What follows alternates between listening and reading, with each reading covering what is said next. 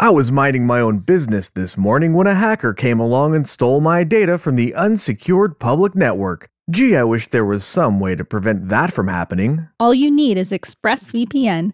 A VPN, or virtual private network, encrypts your data so the bad guys can't steal it. Wow! Have you ever heard of dynamic pricing? What's that? Online retailers charge you more based on where you live. With ExpressVPN, you can appear anywhere you want and get the best deal. That's my favorite kind of deal. What else can ExpressVPN do for me? You can get access to streaming content that's normally blocked in your region. Could I even use it to get past restrictions on work or school networks? Yes, all you have to do is use the ExpressVPN app on your device. You can even use it on your router. That's right. Just go to expressvpn.com/A C for a special offer and get 3 months free when you sign up for 1 year of service. What a deal. Thanks, ExpressVPN. That's expressvpn.com/ACP.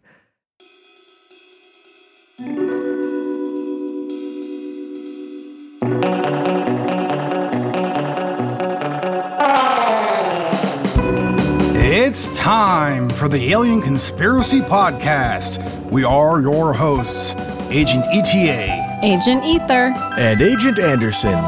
Come along as we examine UFO sightings, conspiracies, and all things strange. You can follow the show on Twitter at AlienConPod. We also have an email address, alienconpod@protonmail.com. We would love to hear from you. And don't forget to check us out on other social media platforms like Discord. This week's episode, Fluoride.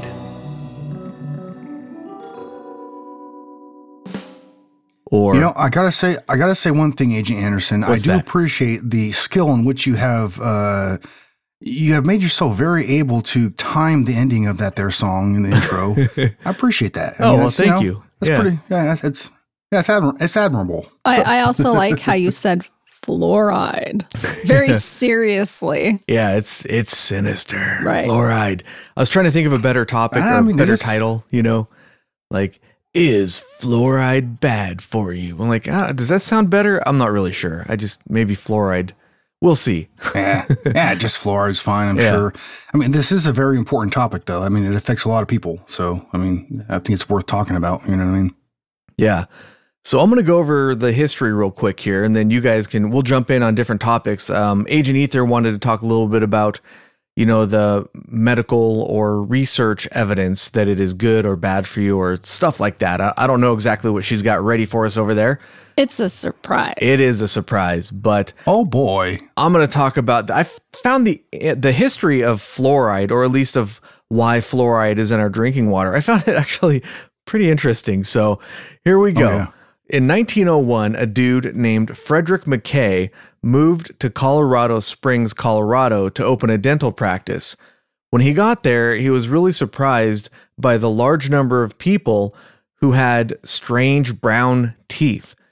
Their teeth were stained brown, but they didn't have any decay. Usually if there's like a brown spot, it might be associated with some sort of decay. These people, their teeth look fine. They were just brown. Some of them. Well, he described it as like some of their teeth were so bad that it looked like they were covered by chocolate. Yeah, and I was like, really? So I looked up pictures, and yep, yeah, those teeth sure look enough. yummy. Chocolate teeth. That's so weird. It is. Yeah, it is a little bit. Yeah, it's kind of strange looking. It is, and we laugh, but for those people who are victims to this kind of thing, imagine going out on a date with somebody and then they open their mouth, come in for the kiss, and you see those teeth. You're like, oh God, no, get that away from me. Hell no. You'd have to have a dating club for just people who have brown chocolate teeth. Like, 'cause they're only going to date each other. They're not dating anybody else, right? Some of these pictures that I saw, it's like when somebody would smile or open their mouth, I would imagine like that sound bite, like dun, dun, dun. Yeah. You know what I mean? Like, right. Whoa. So he asked some locals as to why this was a thing. And they had various ideas as to why their teeth were brown. Some of them said, for example, that eating too much pork could cause it. And there's a whole bunch of ideas, but none of them really, made sense, except for one of them, which we will get to in a bit. But before we get to there, he investigated for a few years. He just sort of kind of investigated, but didn't really come to any conclusions until eventually he convinced a dude named Dr. G.V. Black to come and take a look at it. I guess this guy was really good at figuring out this sorts of things. Dr. Black was skeptical at first that it was even a real thing because there was no mention of the condition in the current dental literature, like journal publications and stuff. And I thought that was kind of hilarious because it's like, all right, I'm not going to investigate this because it's not in the literature, so therefore it's not a real thing. But it's not a real thing until somebody investigates it and puts it in the literature. It's like this circular reasoning that I thought was kind of funny. It just sort of tickled me a little bit on that one. So he arrived, and he was absolutely shocked to find that something like 90% of locally born children had the disorder. And there's a longer quote I found, but he said basically, this is much more than a deformity of childhood. If it were only that, it would be of less consequence, but it is a deformity for life. And he was described as like, he would go around and talk to the children, and he would ask them, oh, what games do you like to play? Or what school do you go to? Stuff like that, because he wanted to see their teeth. And as soon as they started talking, he would know the answer immediately as to what their teeth looked like. So it was pretty interesting survey method he had there. So he very simple. Yeah. He helped investigate the subject until he died 6 years later in 1915. Although he wasn't around for like super long investigating this, he and McKay did discover two very important things. First, that the brown stains happened during the development of the teeth, in other words, to children, and not afterwards. So if you were an adult with perfectly normal looking teeth and you went to the area, you did not develop brown teeth. And secondly, the brown teeth were highly resistant to decay, which is contrary to what you might expect. You see some nasty looking brown teeth, you think they'd be riddled with decay, but nope, these teeth were not. Well, and it's kind of weird too, because like the teeth not only were stained brown, but some of them had like corrosion and stuff too, but they were very resistant towards decay. I don't know how that makes sense, but like somehow it's the case, Yeah. Well, they weren't impervious to decay. They were just more resistant than normal. So, if you had the population, if you say the average child would develop 10 cavities by the time they're, 20 years old, or I'm making these numbers up, but then the people with the brown teeth would have something like half of that or a quarter of that, or who knows, far fewer. They weren't completely impervious. It was just way less than the normal population. That you'd expect anyways. So some residents of Colorado Springs claimed that it was something in the water that was causing their teeth to go brown. Now, Dr. Black didn't believe this, and you can't blame him because there were all sorts of ideas flying around. Like I said, eating too much pork could cause your teeth to turn chocolatey. So he thought it was complete nonsense, but McKay wasn't quite as sure, and he was like, maybe there is something to it being in the water. They had no evidence for this. It was just, just an idea. But in 1923, the dentist McKay got a clue. People in Oakley, Idaho, had recently built a pipe to a nearby hot springs to get drinking water. And after building the pipe, they started developing the brown teeth as well. So McKay heard of this, and he went to Oakley to check it out and analyze the water. He didn't find anything in the water, unfortunately, but he still suggested to the town that they change their source of water. After they did this, people stopped getting the brown teeth.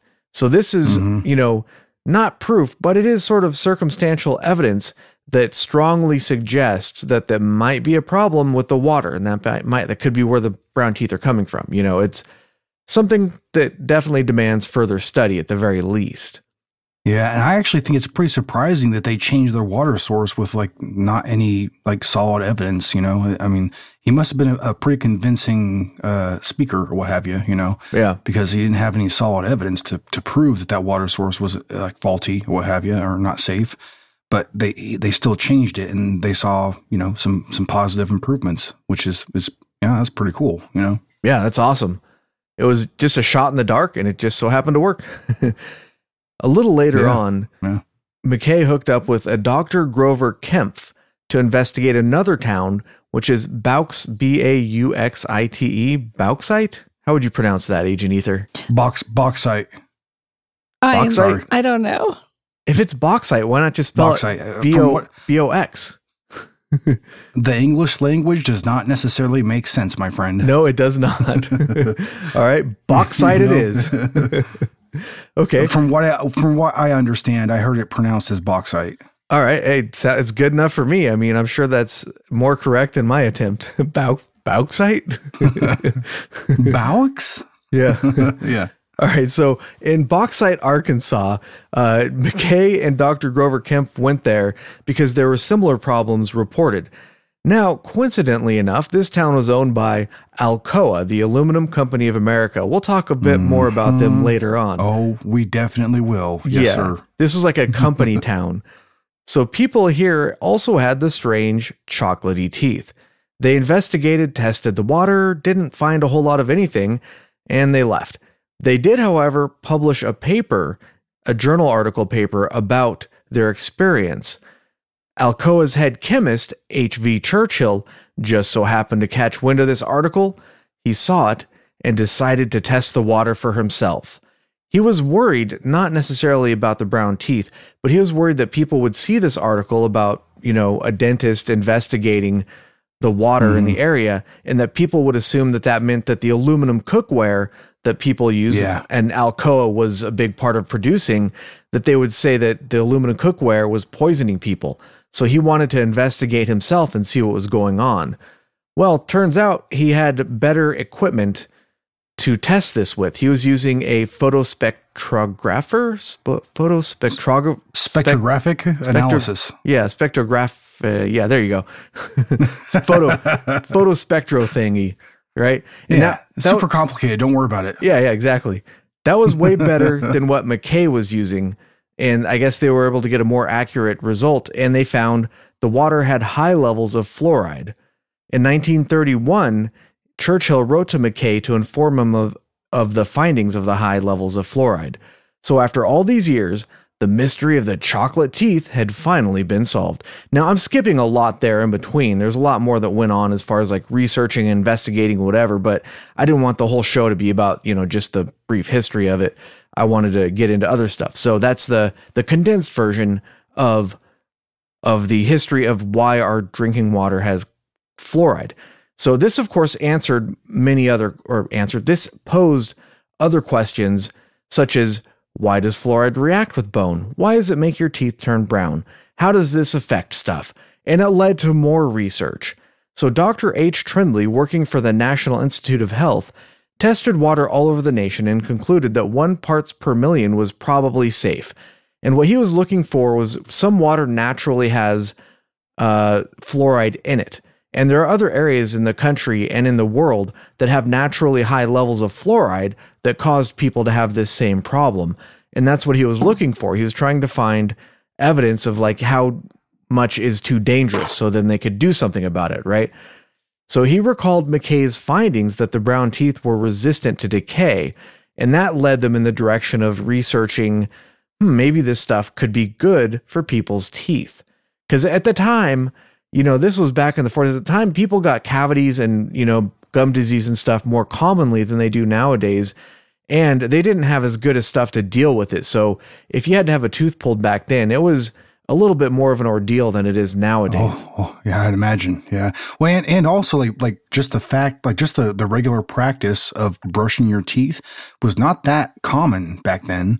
It didn't become a lot more common actually until after World War II, because the Army mandated like that, people should brush their teeth because they wanted to lessen the effect of the potential of anybody getting like, tooth infections or like stuff like that, like affecting their combat, effectiveness, whatever, you know what I mean?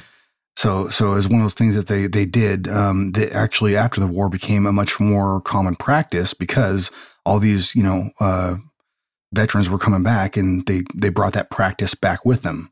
Like it wasn't like something that didn't exist, but it was something that wasn't that common at the time period, That actually makes a lot of sense as well, because I don't have the numbers in front of me, but pretty much every male over between the ages of like probably 18 and 40 actually went to war during World War II. Like everybody went. Yeah. They drafted pretty much everybody. The numbers are pretty crazy. And that's why you have, from that time, you have like those images of Rosie the Riveter and stuff like that, because, women who didn't necessarily work before then, they all had to go to work because all the men were gone, Yeah. Well, and it was also, it's not necessarily that it didn't work. It was like, this was different work than they were used to, you know what I mean? And they pulled up their, I mean, they met the challenge, that's for sure. Yeah. I mean, like working in factories and stuff wasn't as common for women back then. They did more, they did other jobs. Yeah. They still worked. So yeah, I take that back. Sorry, ladies. But yeah, how offensive. I'm so offended. No, I'm joking. But that makes sense though, because so many men went off to war and then they would all develop that habit and then they would come back because it was a significant part of the population, I guess, long story short. But yes. So by 1944, after doing a lot of research and stuff, Grand Rapids, Michigan volunteered to be test subjects to have fluoride put in their water. Wait. Who volunteered them exactly? Did I don't remember hearing that. Take a vote? The city council. I don't think they volunteered. The city council is like, yeah, sure. Yeah. The city council is like, we'll do it. Well, they may or may not have received some contributions from Alcoa. The aluminum foundries in the area, Yeah. And we'll get to in just a second. I have just a couple more items and then we'll talk about why Alcoa might be involved with this. So in 1945, they were the first town in the world to have fluoride added to their drinking water. They were involved in a study that went on for about 11 years, after which it was found that the 30,000 children in Grand Rapids saw a decline of 60% in tooth decay. That's pretty convincing, right? So after this, it was a wildly successful study, and then they started putting it in the water in not everywhere, but most places in the United States started getting this stuff in their water. There were some places who resisted it, and there was a lot of shenanigans that went along those times, like that went along with it, like a conspiracy that it was a plot by the Russians. We'll talk about that maybe a little bit later. But yeah, that's pretty much the really condensed official story. So do you want to talk a little bit about why Alcoa was involved, Agent ETA? Yeah, sure. I suppose. All right. So basically, the Treasury Department at the time was under under their umbrella. They also had the Public Health Service under their authority, and it's kind of funny because the Treasury Secretary at the time, when a lot of these forced mandates, as I'm willing to describe them, were put in place to force people to have their water fluorided or fluoridation introduced into the water, what have you. The Treasury Secretary was Andrew J. Mellon. Yeah, Mellon. Yeah, I think it's Mellon. And it's kind of funny because he was actually the original founder of Alcoa. So that's a little bit, suspect, man. Like, well, you have this guy that obviously is there. So Andrew Mellon, he was a financial backer of Alcoa, right? There are other people who founded the company. He didn't do much. He was sort of like a silent investor type. He gave them money and then other people took the money and founded the company. I looked up the dates. Yeah. He was a Secretary of Treasury from 1921 to 1932. So there's definitely overlap when they were doing research for fluoride. But by the time they started putting it in the water, he was no longer the Secretary of Treasury. But there were other people who did work for Alcoa who had gotten their way into positions of power in the government.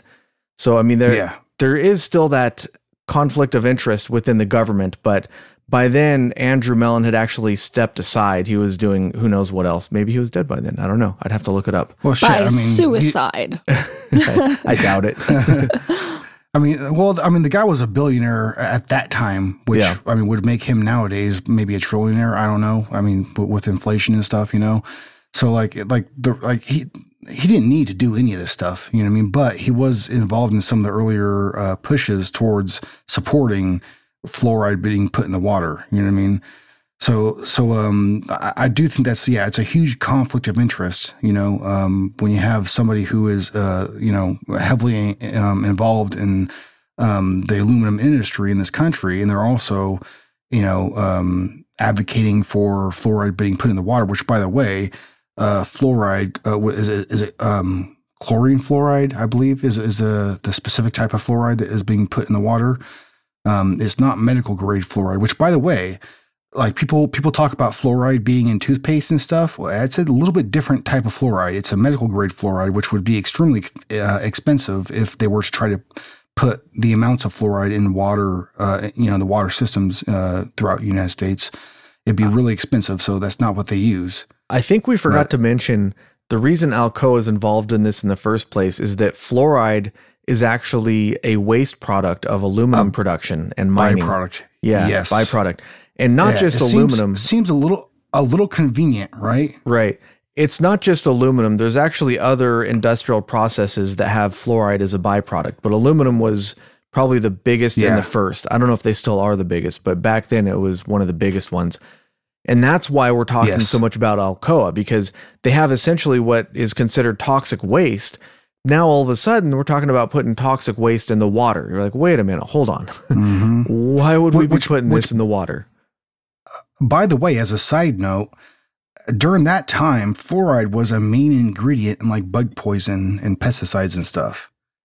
So they decided to start putting that in the water. What? Right, yeah. Like, you know, like, what do you mean? Why? But like there is research, like we were talking about before, that it does seem to help tooth decay in very low quantities, but it also seems to raise cancer levels, like as far as like bone cancer and like hip displacement and like bone fractures. At one point, the United States, after fluoride had been introduced into the water supply heavily, forced upon us, by the way, nobody voted on this. Nobody was, you know, it just happened, right? They in my understanding, is kind of just forced on us. At one point we had, like the record for the most like bone fractures and hip displacements, like in the whole world. That's just a little point that I read during like when I was researching this, and you know, I can't necessarily sit here and say that's a fact, but it was something that I read. Maybe it's, I don't know. Well, I'd have to look more into it to verify it, I guess you could say, you know. Yeah, I do think. So there's a lot of misleading stuff out there. Like, for example, one website I found said that the study in Grand Rapids only went for a year, and then the study was canceled after 1 year because there was problems with the study. And then the control town of Muskegon had fluoride added to their water to sort of make the results seem like to hide the results or something. And I actually tried to find any evidence of this whatsoever. And this particular bit seems to be completely made up. And this was, you know, this is from a website, and some of the stuff on the website was actually factual, but some of it, like this, seemed to be completely made up. And I'm not sure where they got this from. I couldn't find any mention of this whatsoever. It does appear that the study really did go for 11 years, and that I don't know, they probably put it in the water of Muskegon at some point, but I didn't see anything saying that they were doing that for a cover up either. But yeah, you know, like while I was doing the research for this, like there's plenty of points in which I was very confused because I was seeing and reading different things that contradicted itself. You know what I mean? Like, well, not by the same, you know, entities or what have you that I was, you know, that was providing this information, but like, it's really confusing, man. Cause you see a lot of things that support fluoride, but you see a lot of research that also does not. And like, I'm just not like at a certain point, I don't know what to believe. You know what I mean? Like, yeah. It's kind of crazy. Like it's before I started like researching this or what have you. I mean, it's not like I did a bunch of freaking research here. You know, I did enough to, I guess, support this episode. Maybe. Well, I'm not going to sit here and say I support anything really. I'm kind of winging it the whole time, to be honest. But like, it was a lot of it's really confusing, man. Like like you go on like any government website and they're going to tell you that fluoride is completely safe. There's nothing wrong with it. And like, don't pay attention. Don't, there's nothing to see here, like, but like, then you also see like studies like during World War II, for example, the Journal of American Medical Association came out with a statement that said, fluorides are generally, protoplasmic poisons, changing the permeability of the cell membrane by certain enzymes. And it's like, well, I don't necessarily understand exactly everything that means, but it sounds pretty fucking serious. Yeah, I saw that quote. Yeah. It sounds like that isn't something that you should really be putting in the water supply, really, like, and I know that there are different, like fluoride itself, like there are different types of fluorides and the way that the type of fluorides that you might introduce to somebody's body are going to have different effects. You know what I mean? So it's a different thing. Like I said before, like the type of fluoride that is put in toothpaste isn't necessarily a poison. It's not, it's medical. It's supposedly medical grade fluoride. I don't know exactly what that means, but it sounds more safe to me, I guess. Like I'm not an expert, man. I don't know what to tell you here, but at any rate, like the type of fluoride that is put in our water system is a different type of fluoride from what I understand.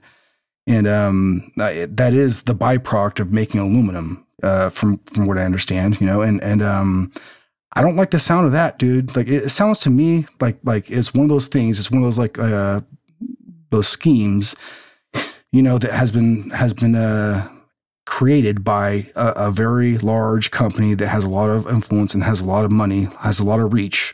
And not only were they able to turn, this into something that was a byproduct that they were being federally mandated to expose of properly, not just dump into the wilderness or what have you, but they turned it into something to where it was a toxic byproduct that they were supposed to get rid of, but they ended up turning it into, something that they were getting paid to get rid of. You know what I mean? So it turned into like, something that was financially beneficial for them, Well, and if you, like you were saying, if you look at websites that are, quote unquote, legitimate sources, like for example, one that I found, they had a nice article about it, was the National Institute of Dental and Craniofacial Research, or NIDCR, which is actually a branch of the National Institutes of Health, a government entity. And they had a little article about the history of it. Mm-hmm. But nowhere in that article of the history of it do they talk about all of the many conflicts of interest, like the people in the government or the influence of the chemical companies or Alcoa, who are all pushing to make this happen, when they just ignore that part of it entirely. And they have that story about the brown teeth and stuff. And they're like, all right, yeah, that's great. Brown teeth. Now we figured this out. And that's why there's fluoride in the water. But they don't mention any of the other stuff that was behind the scenes. Well, that's what's lacking in, not just on websites, but everywhere in media, social media, in the news, is balance. You want to hear both sides of the story. You want information, and it is so hard to just get information. It is, yeah. And any website that I found that had, the behind the scenes stuff also had a lot of inaccuracies, and it takes an awful lot of time to fact check all that stuff. Yeah. They make all these wild claims. Yeah.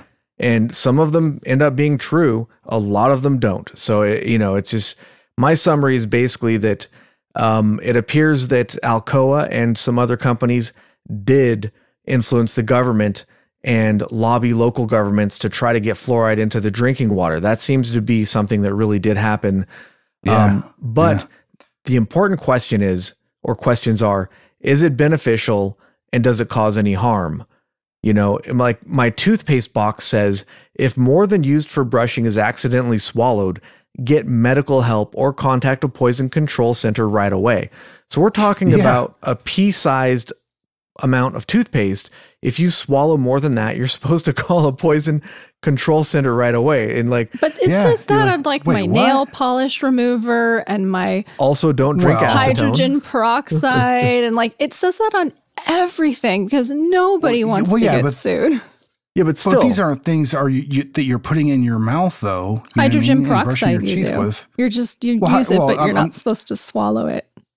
Yeah, well, I was talking more so like when you said like nail polish remover. It's like, all right, what idiot is putting that in their mouth? You once know what I mean? I accidentally if you do, then put you it deserve in my the consequences. Once I accidentally put it in my eyes, I thought it was makeup remover. Oh no! I grabbed the wrong bottle, and I'm sitting there flushing out my eyes, and I'm panicked, and I'm like, Agent, oh, shit. Call the poison control center. Call them.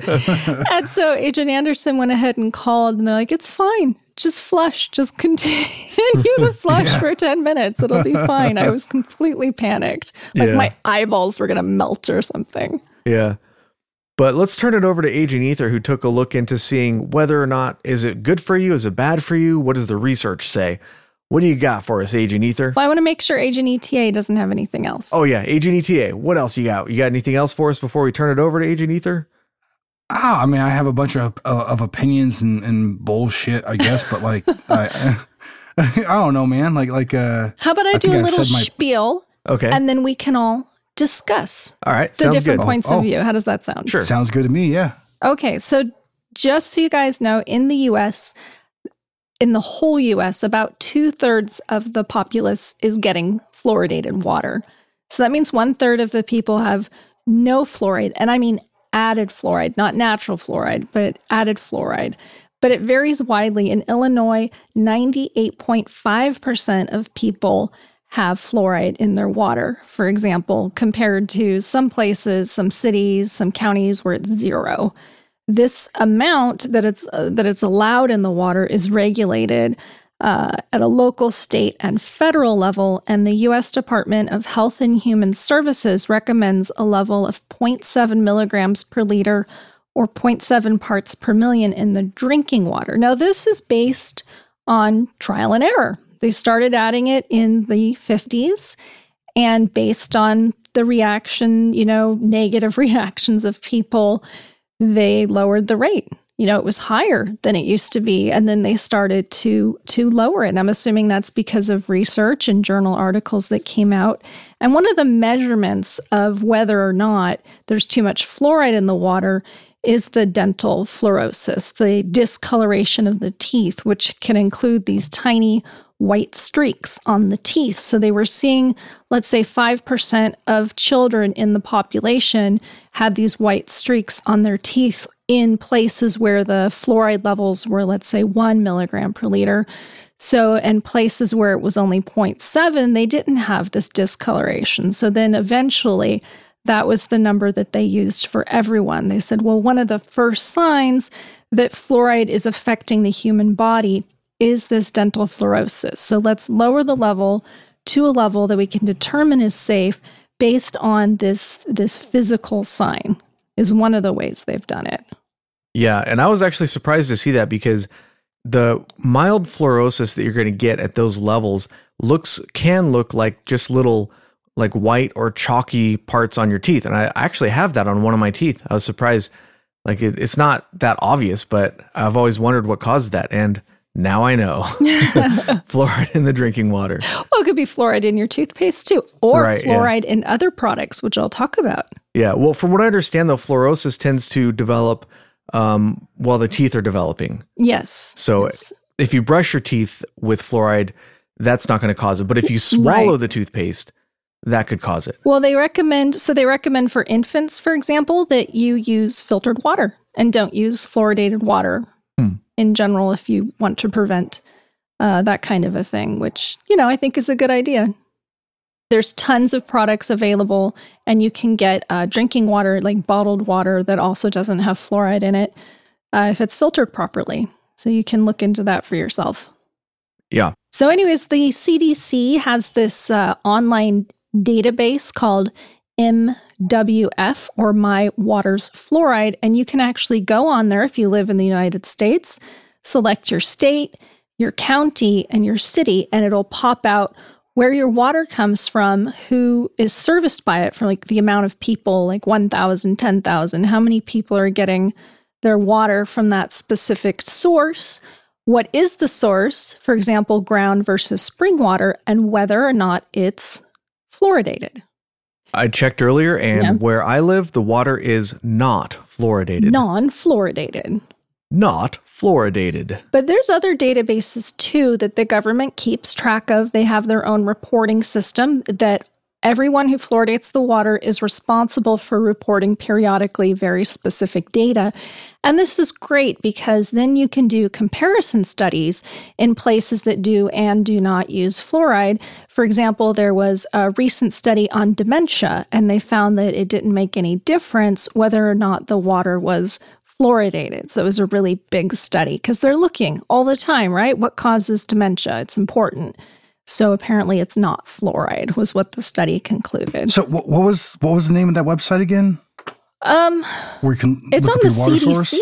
It's actually on the CDC. Well, I found it by Googling or DuckDuckGoing, is my water fluoridated? That's just what I typed into the old search engine there, and it came up. So the CDC actually calls fluoridating the water one of the top 10 great public health achievements of the 20th century. But what does the rest of the world think? Well, not the rest of the world, from what I understand, isn't quite as enthusiastic. It depends on where you go, and it varies widely. If you look at Canada, in British Columbia, only 4% of the water has fluoride, but in Ontario, it's 75%. And New Zealand strongly recommends that their populace have fluoride in their water, but it's handled on a local level, and all the local politicians say, no way. And that's because the population doesn't want it, so they're, of course, going to choose not to fluoridate their water in that case. And Israel stopped. They were doing it for a long time, but they stopped in 2014. Singapore, however, since the 50s, comes in at 100%. Now, we are talking a small island. We're talking, I think, 4 million people. But you have this large amount of data and some interesting results. Now, it's important to note that in Singapore, there's free dental care for everyone under the age of 18. They have high levels of dental education, and they use fluoride products as well, meaning toothpaste and that sort of thing, and dental fluoride. Don't they put like fluoride caps on kids? They go in there and... Well, I don't know if they do that in Singapore, but I remember getting that when I was a kid, where you go in, and they still do that. They did that to our kids. You put them, they put this like paste like stuff. A gel or something. Yeah. And then so they do that. They do that in Singapore too. So they did introduce it, and they did have mild discoloration of the teeth. And so they did reduce it and fine tune it over time until it was not an issue. And even then, it was only an issue in a small percentage of children. So it used to be in the 40s and 50s that 95% of school-aged children had cavities, and that was reduced by about 30%, with 16% of children carrying 78% of the burden, meaning that it really helped reduce cavities in the majority of children. And the children who do have cavities tend to have a lot of cavities. Interesting. Very interesting. And this is in sharp contrast to China. Yeah, go ahead, Agent ETA. Well, I was going to say, like in reference to what you just said, like the one thing that kind of strikes me about this whole fluoride thing is that, like, in this country at least, and I don't know necessarily about other countries, although I suspect it's kind of the same thing or similar at least, this is something that has been forced upon us. We weren't able to vote on it. Like, we weren't able to decide whether this is something we want or not. It just was plain was forced upon us. And this is the only thing that has ever been put into the water that was like, quote unquote, a medical benefit or a medicine, what have you. You know what I mean? It's the only thing that has been put in the water like that you didn't have a choice. You just, like, they just did it. You know what I mean? And I find I have a problem with that. You know, I don't like being force medicated. Well, I would like to say, though, if you're living in a rural area, if you don't have access to dental care, and if you don't have that education, then you are going to have problems with your teeth. And so personally, I think that in the 40s and 50s, maybe it was a good idea, but I'll tell you later what I think about whether or not we should be putting fluoride in the water now. Well, but I think that also has a lot to do with diet as well. like after certain things were introduced into our diet, like for example, like white flour, sugar, and like a vegetable oil, stuff like that. That's when we really started to see a decline in dental health. You know what I mean? So that type of thing in your diet took away from, like for example, like indigenous diets. You know what I mean? Like most indigenous people that have been researched as far as like dental health goes, they don't have too much tooth decay because they stay true to their natural diet. And so their body reacts appropriately. No, that's true. And they've looked at, they've done studies like from medieval times where they look at the teeth. And also just culturally, they were very much about having sweet breath and dental habits. And there was no sugar available. They didn't even have honey, really. And only 20% of the population had any sort of tooth decay. And that's versus like 90% in the 50s. They had diets that were very rich in calcium. And we could certainly stand to eat more fruits and vegetables over here, that's for sure. So calcium causes tooth decay? No, the 8 high levels of calcium. Oh, I see. So our lack of calcium, perhaps, can also lead to decay, just as our consumption of sugar can. Okay. And sugar is in everything, people. It's in everything. Yeah. It's ridiculous. And there's different derivatives of sugar, stuff that like your body will react the same way to sugar, even though it's not sugar. Yeah, I mean, there's a lot of things about our diet that we have introduced that it's just not natural for us. You know what I mean? Like, yeah. Yeah, we could do a whole episode on corn syrup and why that's in everything. And, the corn subsidies. Basically, corn is actually cheaper to buy than it is to produce because of the subsidies. And that creates all sorts of problems. And that's why you have corn pretty much in everything in the store that's processed has corn in one form or another, Yeah. But that's a whole other episode. So going back to fluoride. Yes, back to fluoride. So I talked about Singapore and the level of fluoride in their water and how it's very regulated and very specific. And this is a sharp contrast to China that has some of the world's highest levels of naturally occurring fluoride. Now I say natural, but a lot of the problems aren't just groundwater. It's also pollution. It's tea, believe it or not. It's found in a lot of teas, and it's, I think, a byproduct of coal. So it's not necessarily that putting fluoride in the water in China is banned. They just really don't need any more fluoride. They have enough. Yeah. Well, and it's actually kind of funny because like in tea leaves, like younger tea leaves have a much lesser percentage of fluoride in it. Right. And as the tea leaf gets more, like gets older or more refined, I don't know what the term is, but an older tea leaf will have more fluoride in it than a younger tea leaf. Yeah, it has to do with how, like the uptake and how it absorbs groundwater and everything. Yeah, it absorbs the fluoride around it, and then you dip it in your fluoridated water, and then you get extra fluoride. Yeah. So there's a short paper in the National Library of Medicine, and it's about fluoride neurotoxicity. And they studied rural areas in China that had amounts above 11.5 milligrams per liter. Now, to remind you guys, the recommended level is 0.7 milligrams per liter, and they are drinking 11.5 milligrams per meter. So they did this big study on children, and they found that it lowers in their IQ scores 7 points on average. Really? So they said, 7 points doesn't sound like a lot, especially if you look at the statistical spread, but it's pretty consistent. And they argued that it was an actual reduction in IQ, in measured IQ. And they had all these, we did this IQ test and that IQ test, and we measured it against this. Like, that's not my field, but it seemed pretty legit. It was a long paper, and I think the data was there. Well, yeah. I mean, 7 points. I can tell. Yeah, go ahead, ETA. I was going to say, I can tell you from experience, being a dumbass does not necessarily benefit you. There's been plenty of things in my life that I regret that I did because I was a fucking idiot. Oh boy, was I dumb there?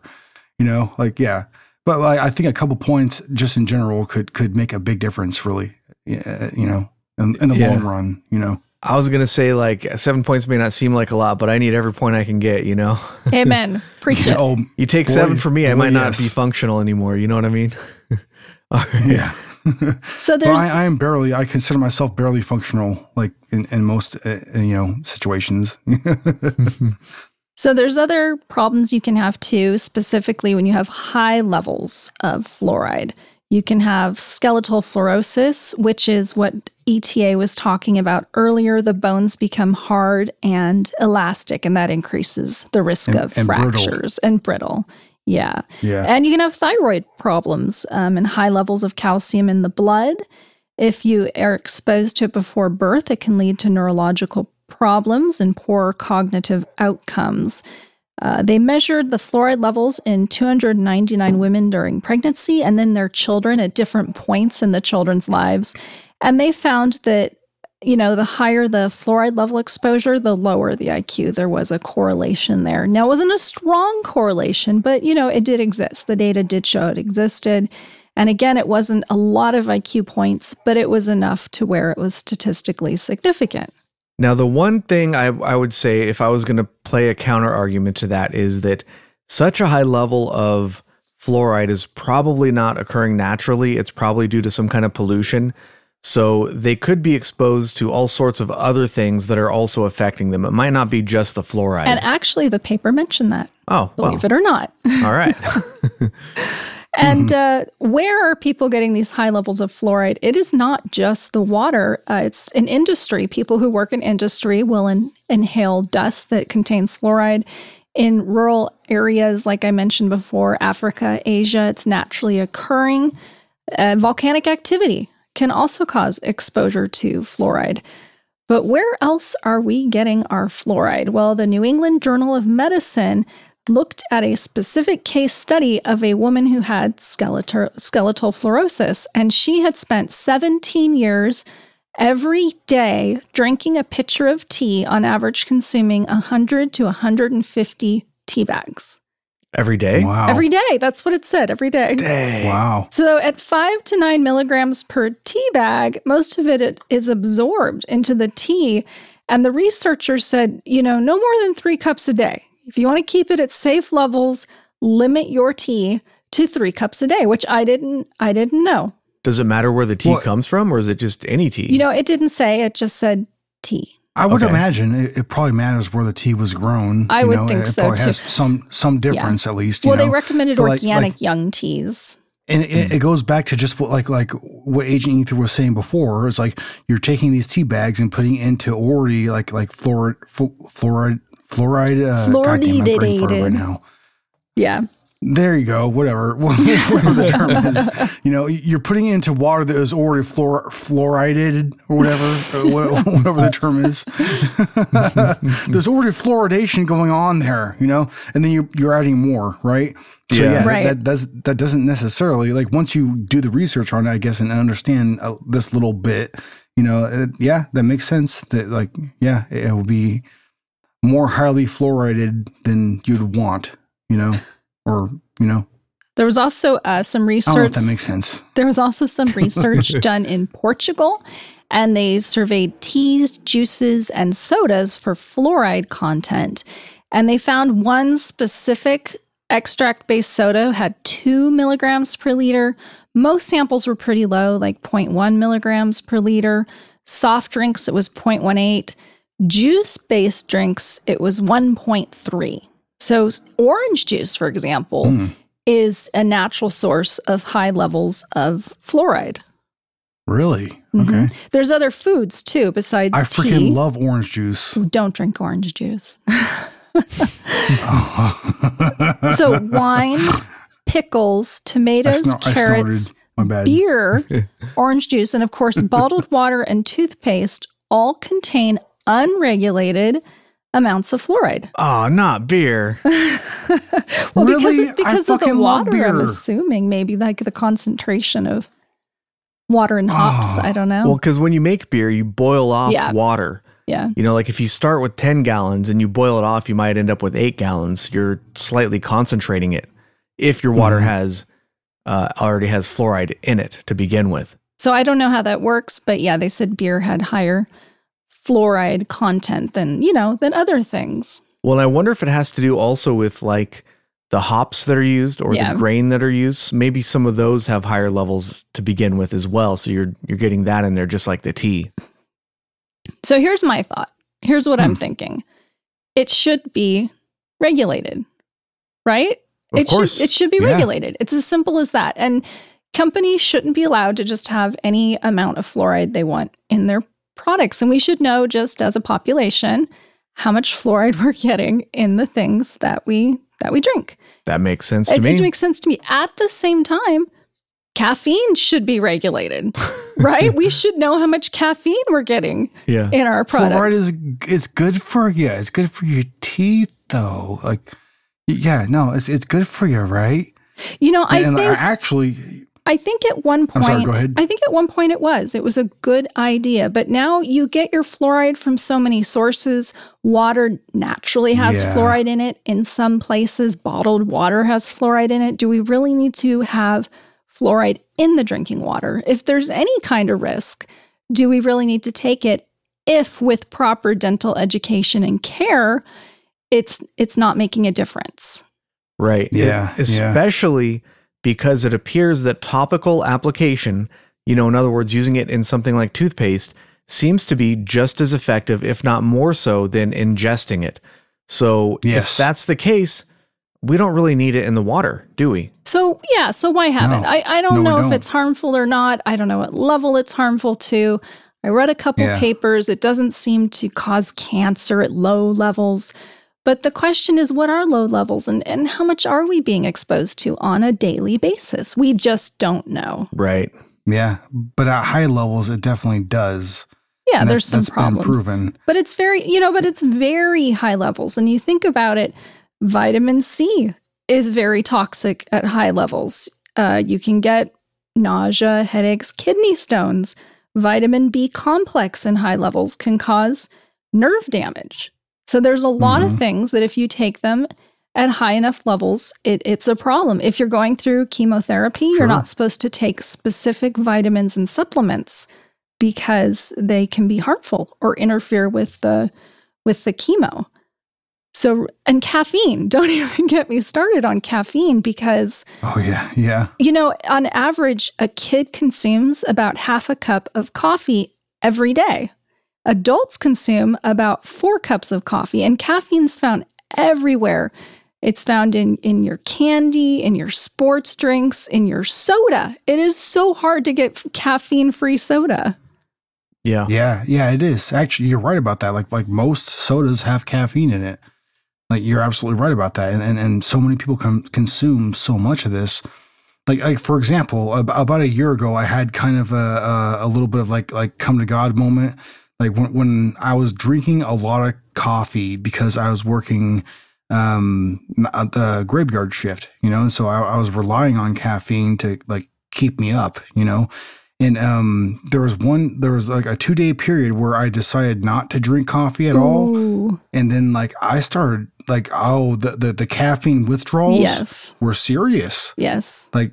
It really kind of messed me up, man. It really did. And after that, I was like, I'll still drink coffee here and there, but I'm going to make sure to not make coffee a part of my normal diet anymore because it messed me up when I stopped drinking it. It was a serious problem. I think the headaches are the worst part of it. And then I felt sick to my stomach. All right, let's get back to fluoride. So okay. Did you have any more medical stuff? No, just on a personal note, though, we're living longer and longer lives, and I like my teeth. So I want my teeth. So I want them to continue doing research, about this and other products, and make sure that I can keep them. I actually have terrible teeth. I get root canals. I have to have caps placed. I get cavities. And it's no fun. And I wonder how much worse it would be if I didn't use fluoride in my products. Yeah, this is one of those topics where usually I go into a topic and it changes my mind one way or another.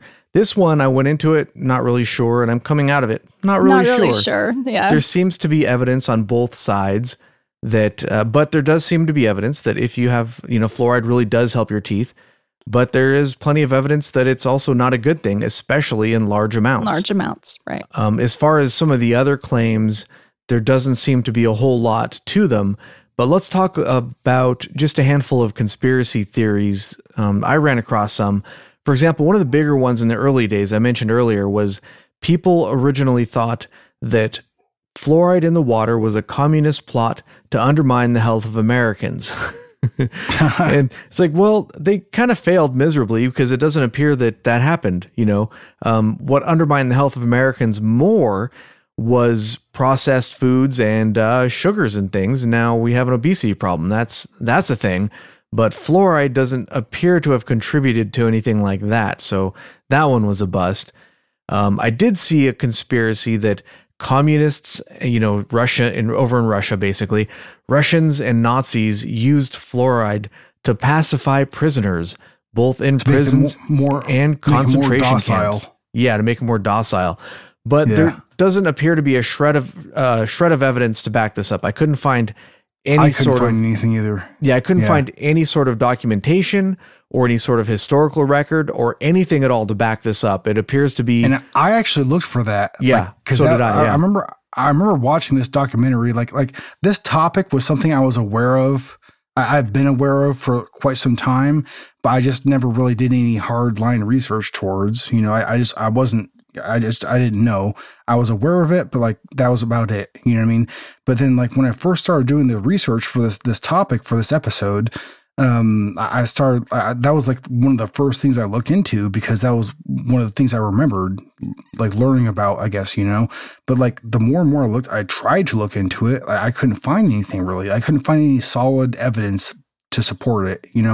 It seems like it may have been a thing, but like I said, I couldn't find anything to support it really, Yeah. So it may have happened. It may not have happened. I don't know. Only thing I could find was a bunch of shady looking websites quoting other shady looking websites, basically. You know what I mean? Yeah. Yep. Maybe, like you said, maybe it happened, maybe it didn't. But I couldn't find any real evidence for it. But the idea behind that one is that it pacifies people, so that's why they're putting it in the water today, in America, is to pacify the population. Sort of we act very pacified. Yeah, right. Yeah. It worked, everybody. Yeah. It worked. Yep. kind of like as if they're putting Prozac in the water, which also probably would not pacify people.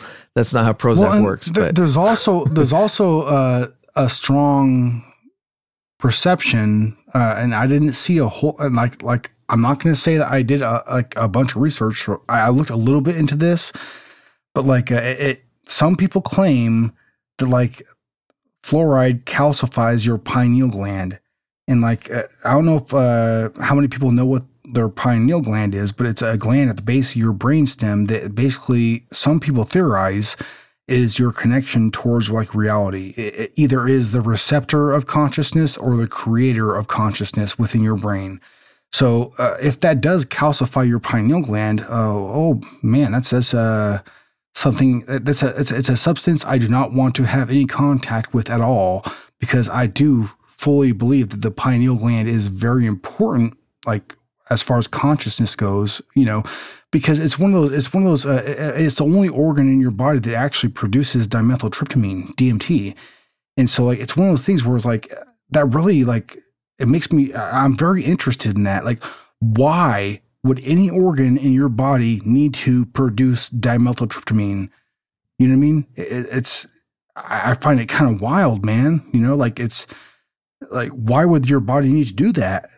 If only to, be a receptor or, something like that towards consciousness, I'm not going to sit here and say I understand anything about it, but I find it very wildly interesting, So if somebody in power was trying to make the population more,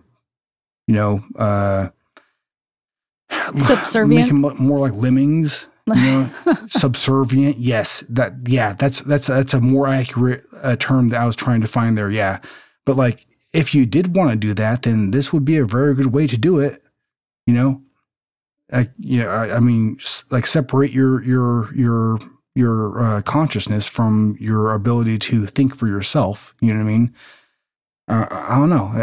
That could be very beneficial for people in power who are trying to influence a population towards their wants and needs, or their whatever they're trying to accomplish. You know what I mean? What was that a Stephen King book where there were like two brothers or cousins and they dumped this chemical into a volcano, and then the volcano erupts, sending this product all around the world. Have you guys heard this story? Sounds familiar. And then I haven't read that, think no. it's going to lead to world peace, basically, and instead it causes dementia in the entire world, like the whole world. So not so great. Not such a great. It's a good story. It's well written. I thought it was Stephen King, but it could be someone else. I'm not sure. Yeah, I don't remember that one. It sounds familiar, but I'm not sure. It's a short story. Okay. It's like a few pages or something. Could be. I mean, sounds like something he might write. I don't know.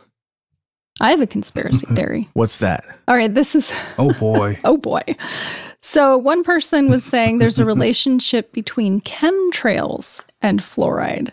Oh, is that what they're putting in the chemtrails? Yeah. Okay. No. So they're not putting fluoride in. So they're putting aluminum in the chemtrails. Aluminum. Okay. I've heard that. Yeah. Fluoride in the water, which combine, and people are getting exposed to aluminum fluoride, which causes infertility. Therefore, it is a forced government sterilization program. Okay. Yeah, I didn't see that I thought it was one. aluminum phosphate. Well, I'm just getting my information from this website. I'm sure it was. Sounds legit to me. I'm not an expert. I just remember that. I remember that term being presented. But like, the chemtrails, that whole thing that's another episode for sure. We did an episode. We did chemtrails. Yeah. Go back and listen, people. Oh, good episode. Shut up. Never mind. That was a good episode. Yeah. I wanted to point out that, our population is falling because people just don't want kids. They're not having kids. Like, I talk to people like millennials and younger people, and they're like, why would I have kids? I have student loans and I can't afford a house. That sounds awful. I'm having kids. I'm going to use birth control. That's right. The next conspiracy theory I have is that fluoride is used as a molecular marker to track people or the populace. By aliens. Possibly by aliens, yeah. Okay. Could be aliens. Aliens? It could be. Could be the government. Could be people. Could be aliens. Could be Russians. Could be Russians, yeah. And I swear I didn't make that one up. It's probably the Russians. Yeah. It's always the Russians. I promise you guys, I did not just make that one up earlier today. That is a real conspiracy theory that was not made up by me. That sounds like Agent Anderson's special kind of conspiracy theory.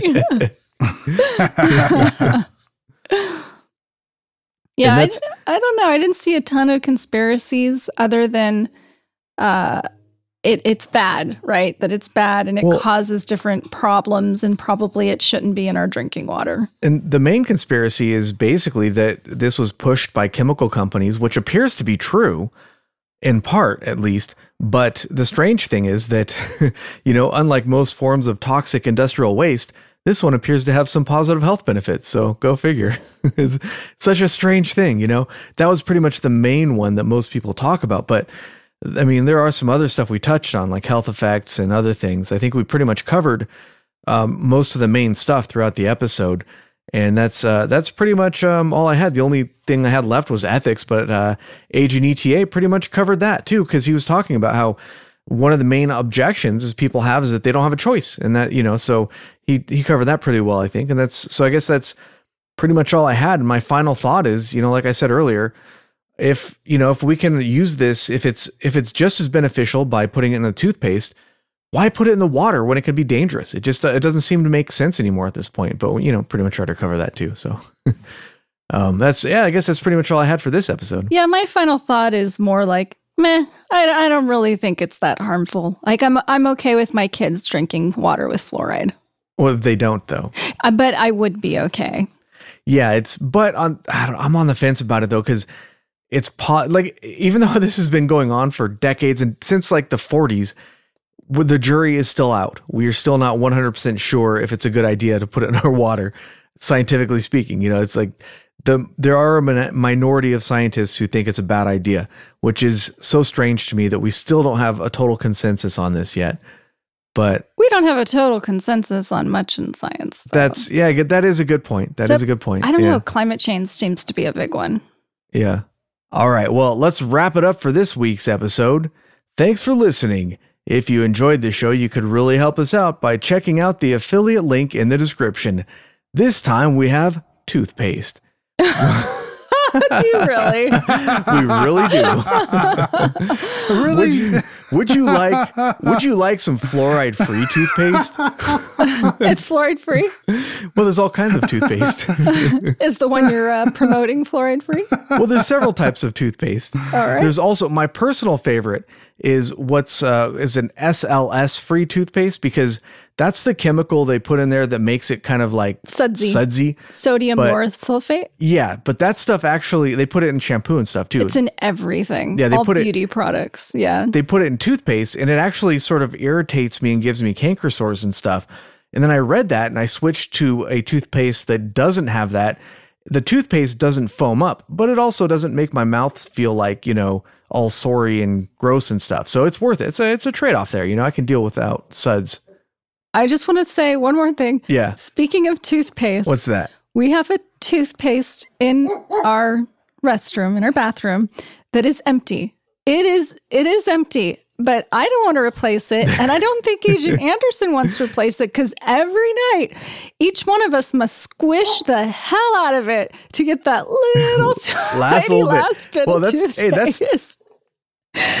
Yes. That stuff ain't free. It is gone. It is really the amount that I have to squish it to get out a tiny amount of toothpaste. Like, somebody really needs to switch it out. Hey, but here's the thing: is there still more toothpaste in it though? Like a little bit, waste it, right? A little bit.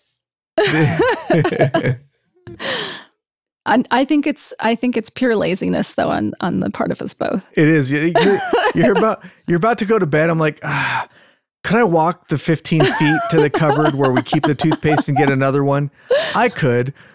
Or I could just squeeze the crap out of this and try to get a little bit more out of this. But we each brush our teeth at different times. I know we're both doing it.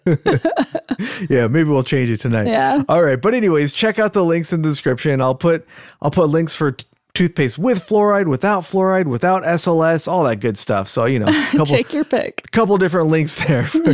There'll be something for everybody. So thanks for listening. Keep it strange.